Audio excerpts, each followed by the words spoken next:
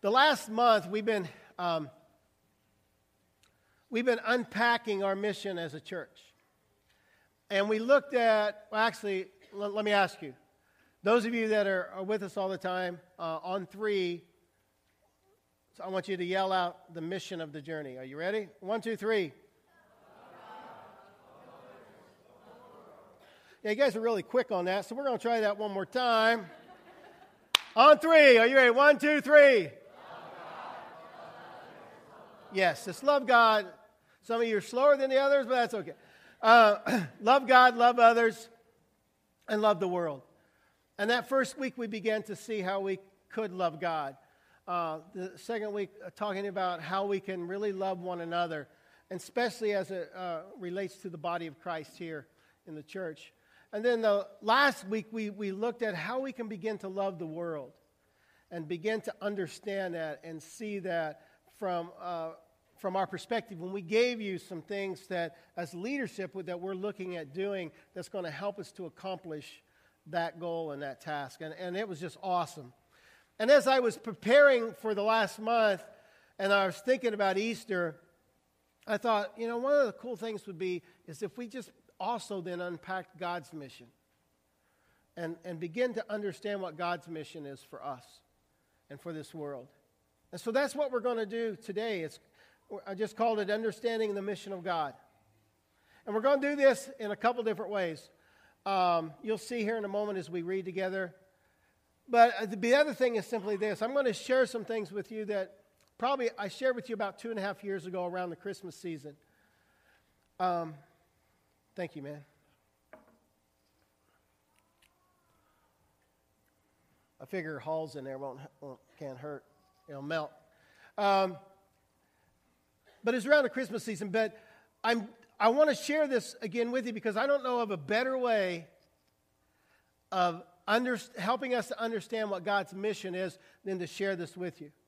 Because from my perspective, and I want to apologize again for resharing it, and part of the reason is this, because God has already given us a script, and there's not a better script than what I'm going to tell you today from God's Word. And so I think it's going to help us to understand the mission of God. So with that said, I want us to stand together.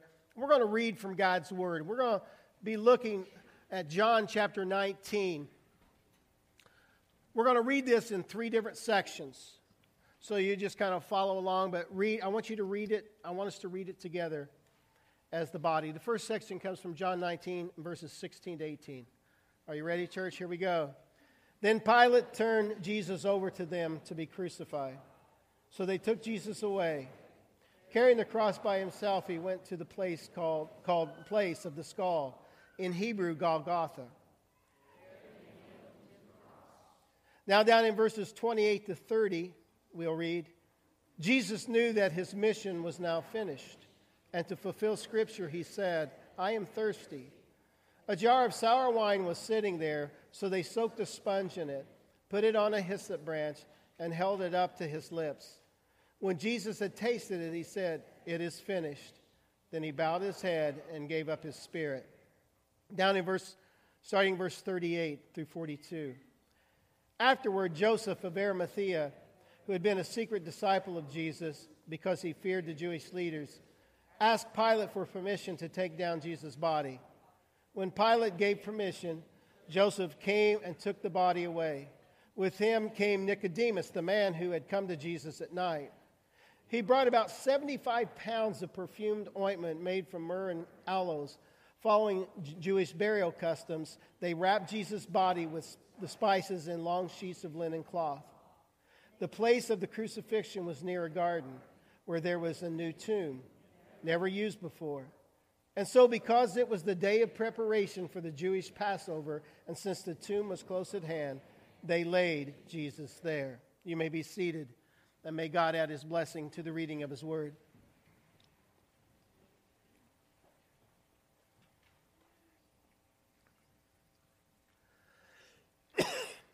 Now you may be thinking, this is kind of an odd place to stop. The crucifixion, the death, excuse me, and then the burial. I mean, we just stopped with Jesus being laid in the tomb.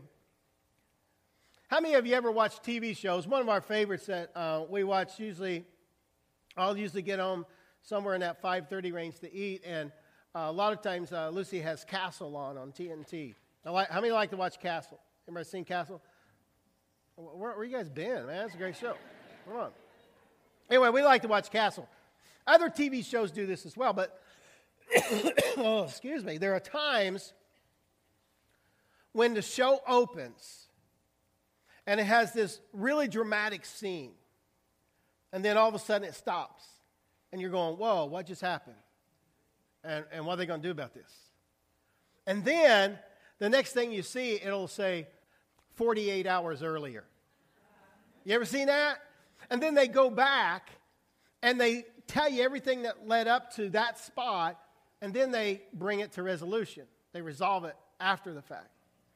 So we're not going back 48 hours earlier, but we are going back several thousand years earlier, okay? Because I want us to see, literally from the beginning, the mission of God. And my prayer is this, that we can learn from these events that left Jesus in the tomb, and we can discover the rest of the story. So pray with me as we begin today. Lord, I just thank you for this time. God, I thank you for just all you do. Man, what a great chance we've had to be in your house today, to honor you and to worship you. And now, Father, may my words be your words, and may you take them and help us to understand such an important truth. It's in your name we pray. Amen. And I apologize for having to drink hot tea, but if you want me to get through this, or maybe you don't, I got to. God's mission to save the world from sin can be summed up with this incredible word. And the word is redemption.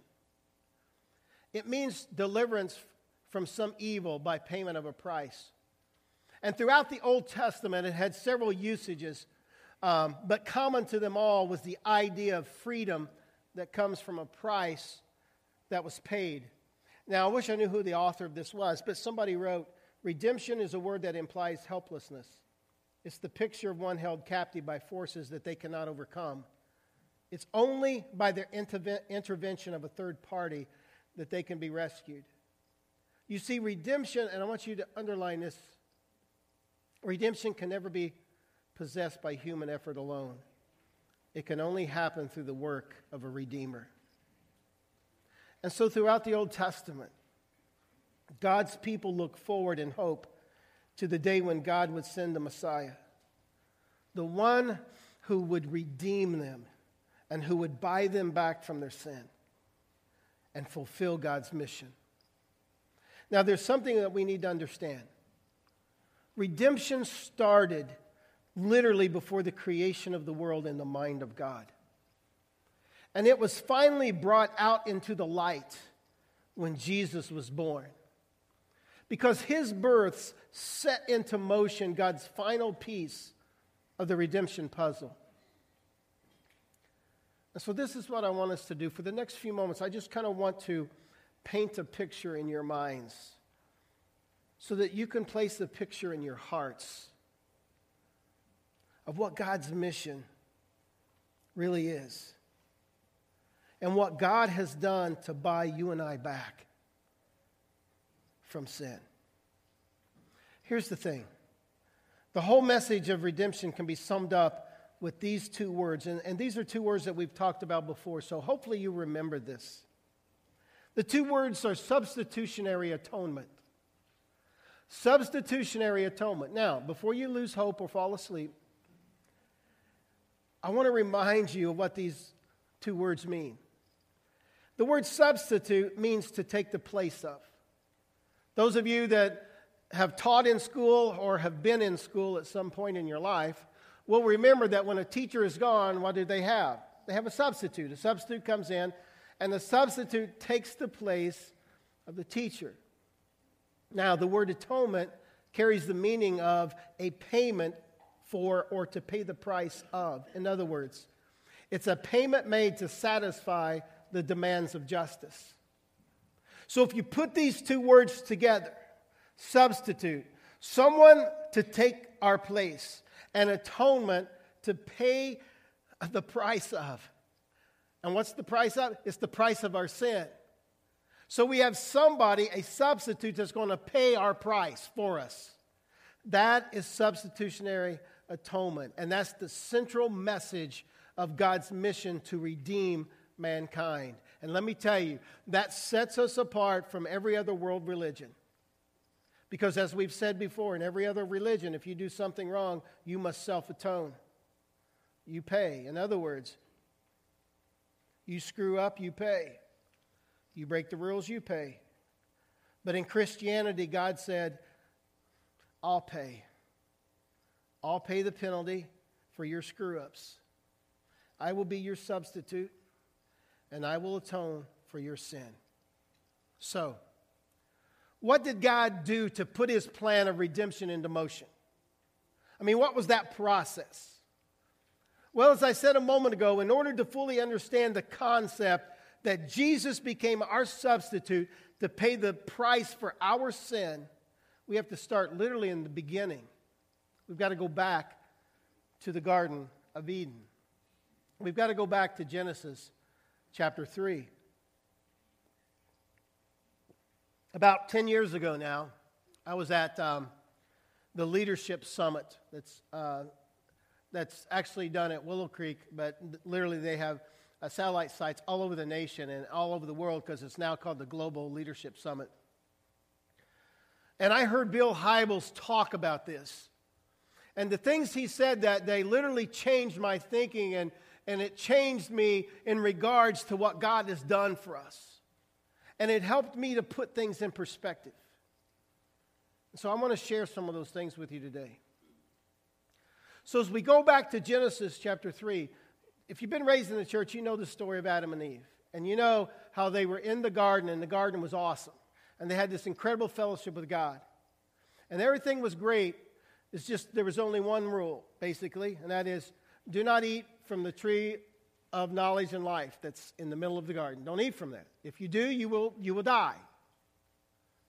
And they knew that. So one day, Adam and Eve, they're fellowshipping in the garden. And Satan comes along as the serpent, and he slithers up to them and basically begins to plant these bad ideas in their head. Like, God really didn't say that you can't eat from any of this fruit, did he? And Eve goes, no. He said we can eat of any of the fruit, just not the fruit from the tree in the middle. We can't eat from that because if we do, we'll surely die. Then he said, no, God's not going to kill you. You're not going to die. I mean, after all, the fruit's pretty good. And as we know, Eve grabs the fruit, eats it, gives it to her husband, and all of a sudden, they understand and they realize their nakedness and shame. And so they begin to sew fig leaves together to cover their nakedness. And later that day, they hear God coming through the garden, and they hide. And God says, Adam, Eve, hey, where you guys at? Now, I always think that's kind of humorous because he's God. He already knows where they're at, okay? But he says, where you at? And so they say, we're hiding because of our shame, our nakedness. And God says, well, who told you you were naked? And then as it usually happens, the buck starts passing. Well, it was the serpent, God, that this, they got me to eat of that. And then Adam, no, it was Eve, God. And then we begin to pass the buck. And so what we find out next is that God begins to give the consequences for their sin. And this is what's going to happen. And then something remarkable happens. And it's found down in verse 21 of chapter 3. And this is what we read. I mean, this is amazing. Now, let me tell you, if you've read through Genesis, you probably have read this a lot. And you've probably skipped over this verse many times, just reading it, and not really thinking about the impact of it.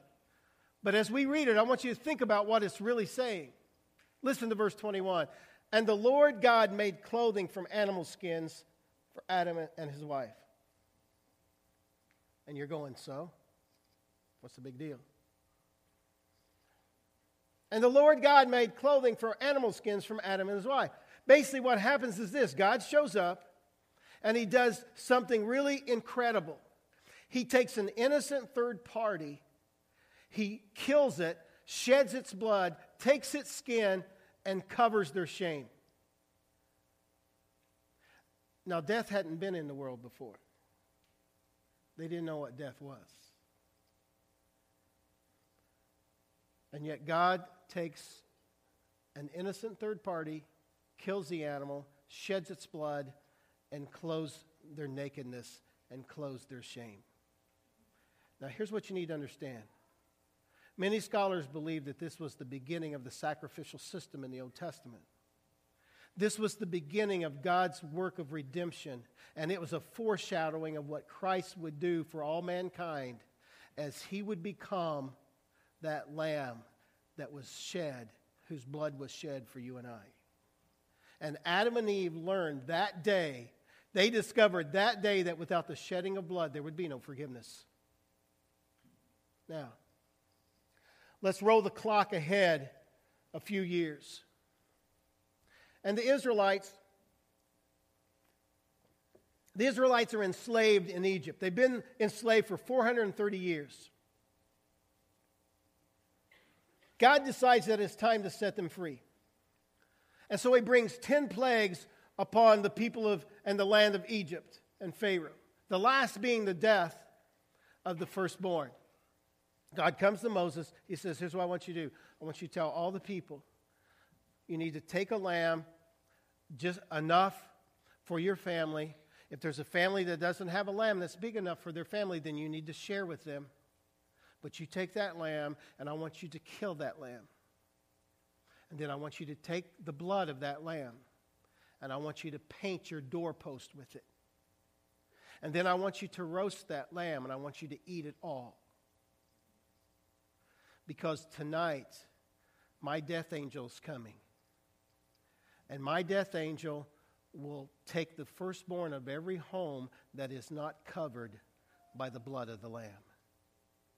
But every home that's covered by the blood of the Lamb will be saved. Now let's roll the clock ahead a few more years. And let's look at the sacrificial system of the Old Testament for a moment. If you were just a normal rank and file Israelite and you messed up, you would have to kill an animal, make a blood sacrifice, because something would have to atone for your sin. Now, this wouldn't give you full forgiveness. It would just roll your sins back for a year. But this practice turned into this incredible event called the Day of Atonement. And during this celebration, the high priest they would have two goats. One goat would be taken and it would be killed and it would be slain and it would become a blood sacrifice to the Lord. There would be a second goat that would be brought. All the people would be gathered like this in the tent of meeting. The high priest would be at the beginning, up front. The goat would be brought to the high priest. And the high priest would stand over that goat, and all of a sudden he would just begin to announce all the sins of the people for that year. And after he had finished announcing all the sins of the people, he would place his hands upon the head of the goat, and then he would say something like this: I transfer your sins to the head of this goat. And then that goat, they would choose a young man who would take that goat out into the wilderness where it would be killed. Bad for the goat, but good for the people. Now, let's roll the clock ahead just a little more. And during the days of Isaiah, the world looked pretty dark. It was pretty hopeless. And yet in the midst of this hopelessness, God gives them a sign of hope. And he tells them of the promised Messiah, the deliverer, the Redeemer. And in Isaiah chapter 7, verse 14, we read, Therefore the Lord himself will give you a sign. Behold, a virgin will be with child and bear a son, and she will call his name Emmanuel. So the ancient world knew that their only hope would be found in the coming of the Messiah, the Lamb of God, who would pay the price to free them from their sin. Now, as we come into the New Testament, God continues to unfold this amazing mission of redemption. And in the book of Luke in chapter 1, starting in verse 30, this is what we read. But the angel said to her, "Don't be afraid, Mary. You have found favor with God. You will be with child and give birth to a son, and you are to give him the name Jesus." In Matthew 1:21, it puts it this way. She will give birth to a son, and you are to give him the name Jesus. Why? Look, because he will save his people from their sins. You see, God was continuing to bring about his mission to redeem us from our sins. Now, let's roll the clock ahead about 30 years. John the Baptist is out preaching a message of repentance to the Jews. And as we read in John chapter 1, verse 29 in the Message, this is what it says. The very next day, John saw Jesus coming toward him, and he yelled out, "Here he is, God's Passover lamb. He forgives the sins of the world." Now, do you hear what John is saying? What he's proclaiming to all these Jews. He is saying this, there, coming before you. He's the one. He's the sacrificial lamb. He's the Passover lamb whose blood will be spilled to save you. He's the one that all the Old Testament was pointing to. It will be his blood that is spilled to wash your sins. He has become our scapegoat upon which all of our sins will be placed, and not just for a year, but for all eternity. And about 3 years later, Jesus is observing the Passover with his disciples. I honestly believe that at this point in Jesus' life and ministry, knowing that in just a few hours, a few days, he would be crucified, he really had hoped that his disciples would have grasped who he was as he shared this last Passover, celebrating what had happened back in Exodus. When the Passover, when the blood of the Lamb saved the people because it was on the doorpost. I believe he really had hoped that his disciples would have finally grasped the concept of who he had become and who he was. And yet, if you know the story, you know that they not only complained about the fact that nobody was there to wash their feet, but then they began to complain about who was going to be the greatest in the kingdom. And so at some point in the evening, after washing their feet, Jesus takes the loaf and he takes the cup. And as he has these, he basically says this is my body. And my body is going to carry all your sins. And my body is going to be broken for you. And this represents my blood. And it will be spilled to wash your sins away. It will take all of this, and it will take all of this to redeem you and to buy you back. And a few short hours later, he was nailed to the cross.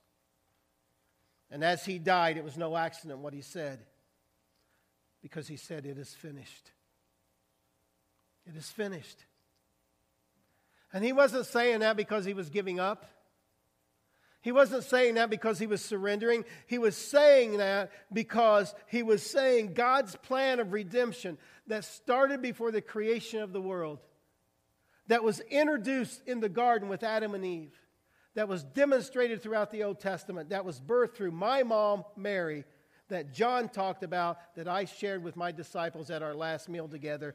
It is now being fulfilled in me. I have become your substitute.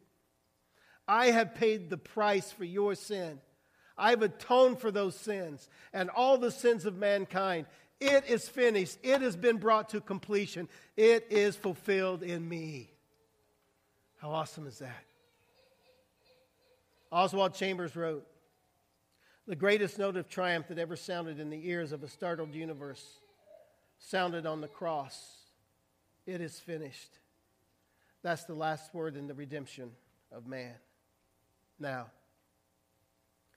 if If you haven't heard anything else, please hear this.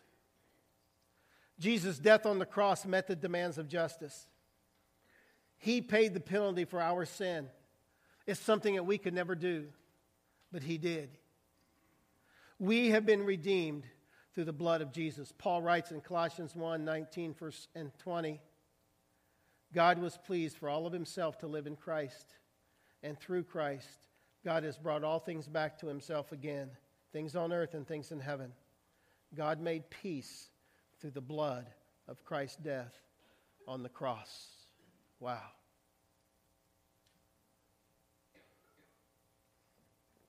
Now, there's something extremely important that I need to ask you, and it's simply this. Was the crucifixion in and of itself enough to complete God's mission to save mankind? I don't want you to answer, but I do want you to think about it.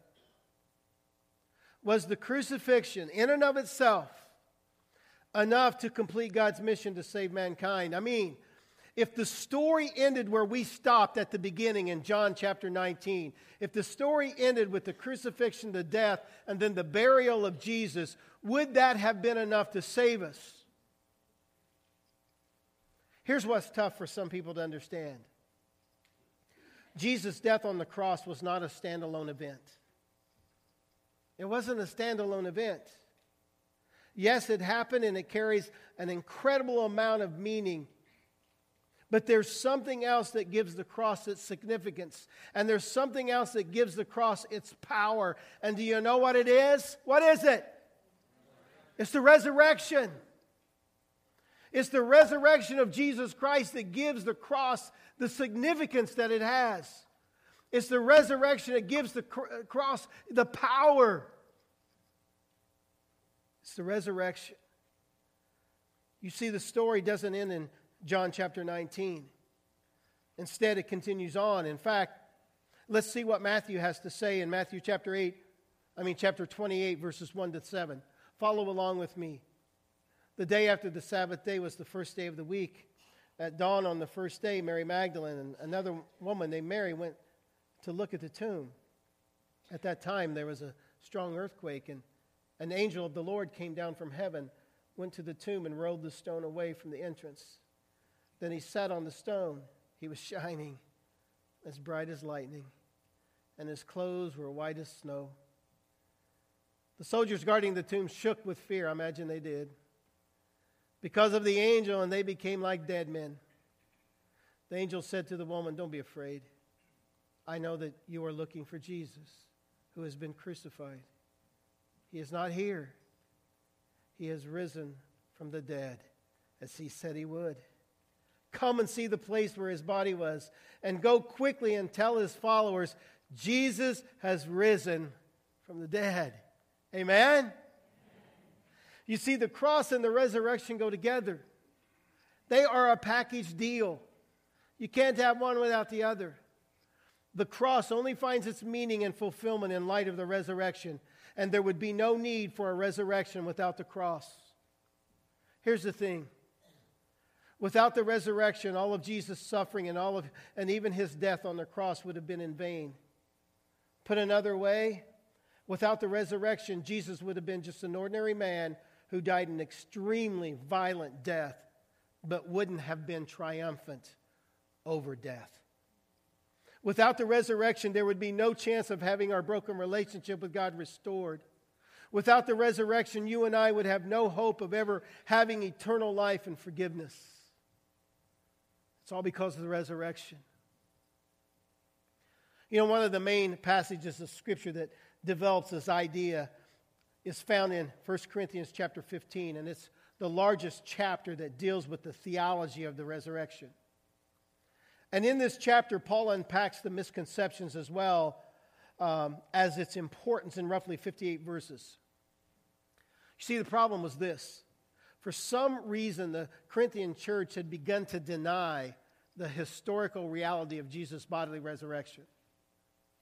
It had become a nice teaching tool, but that's all it was.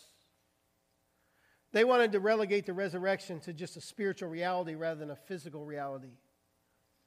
And Paul says, hey guys, you can't do that.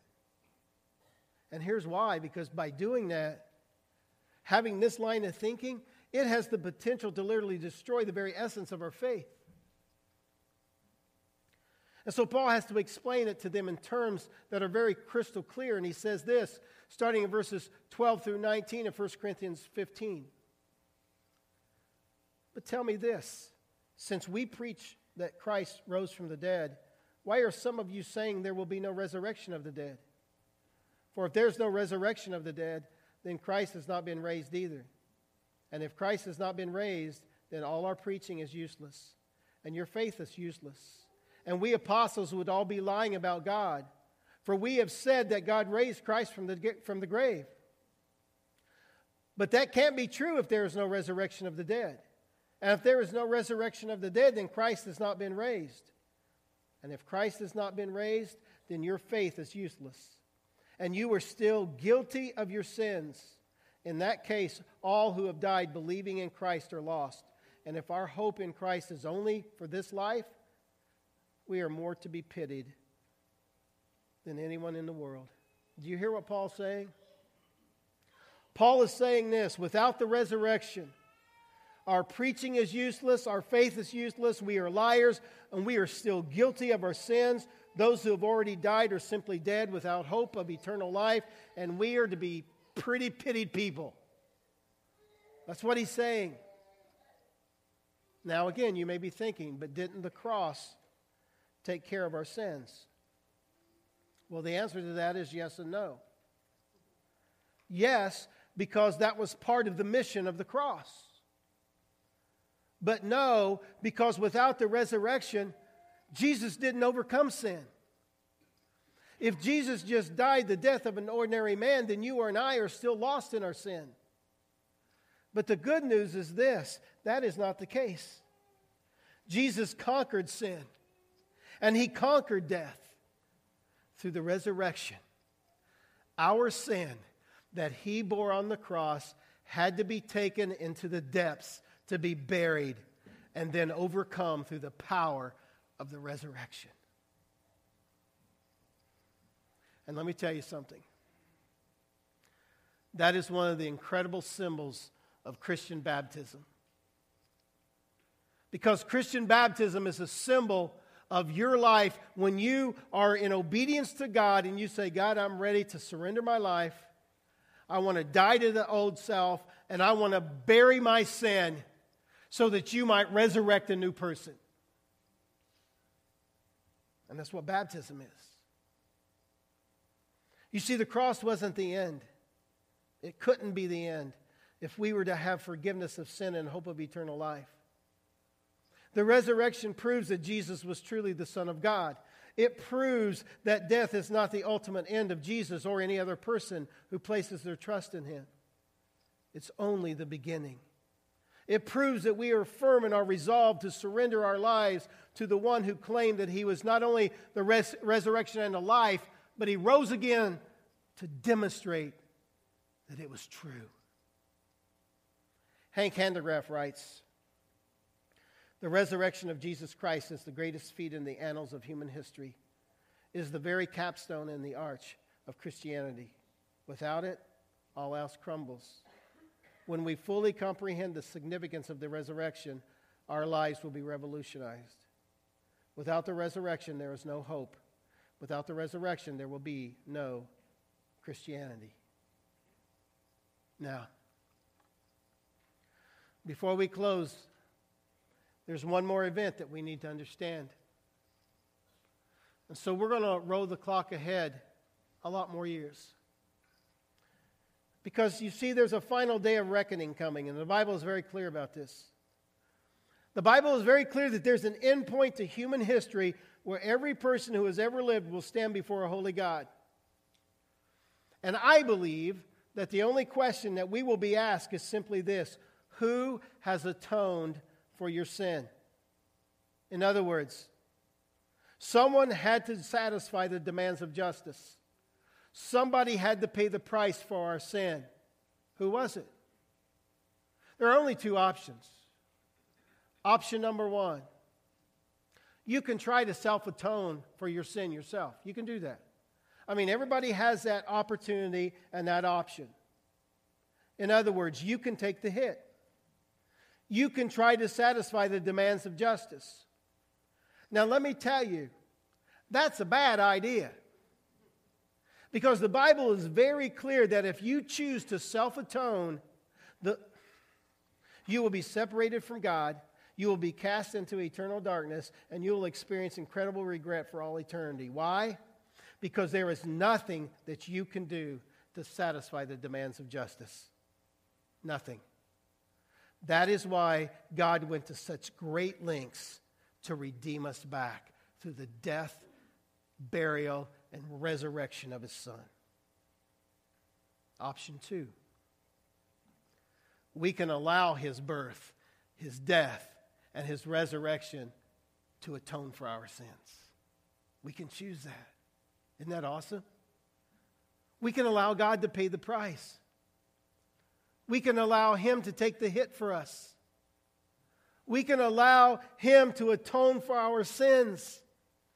Isaiah 53 verse 6 puts it this way: the Lord has put on Him the punishment for all the evil we have done. Not Him, we have done. Paul wrote in 2 Corinthians chapter 5 verse 21, God made Him who had no sin to be sin for us, so that in Him we might become the righteousness of God. As we reflect today, here's what I hope you'll never forget. The cross and the resurrection go hand in hand. And just as the cross shows God's amazing grace and love displayed through Christ's death, the resurrection shows Christ's awesome power to overcome sin and death for us. That's pretty awesome, isn't it? So here's where the rubber meets the road. And that is this. Every person here today has two options. What have you chose? Seriously. What option have you chose? You know. I mean, you're not fooling anybody. You know. You may have a good act here or out there, or even you may think you're getting away with it with God. But you know what you've chosen. And so you may be living your life thinking, all I got to do is be a good person. All I got to do is give the right things. I'll go to church every once in a while, give a few bucks here or there. And guess what? God's just going to one day greet me and say, oh, it's okay. Just come on in. I mean, some of us live like that's the option we choose. Or have you chosen the other option, which is to allow Christ's death and His resurrection to atone for your sins? If you were to stand before a mighty God today and He asked you who atoned for your sins, would you be able to say, Jesus Christ died for me and I've accepted Him into my life? He atoned for my sin. I've shared with you my brother-in-law, Brad, is dying of cancer. We don't know how much longer he has. He's in another experimental treatment where he's been having radiation. They don't give him a lot of hope. Him and I had this conversation back this fall in October. And I just said, Brad, so man, how is it between you and God? He said, there's no problem. I know where I'm going.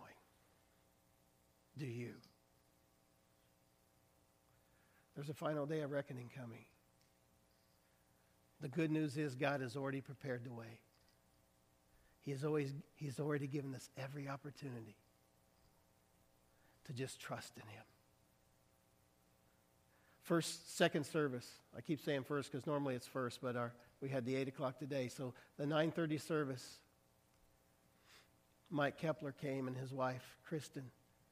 And not only did they make this their church, but Mike surrendered to Christ in baptism. And we watched as he was baptized into Christ. I don't know where you're at. But as we reflect today, if there's anything on your heart, if you just need to give Him your life, this is your chance. You just come, just surrender. If you just need to pray, then come, we'll pray with you. Just whatever you have, this is your chance to be with your God. Adam's going to play, and we're going to reflect. At any point, just get up and come on down. Let's reflect.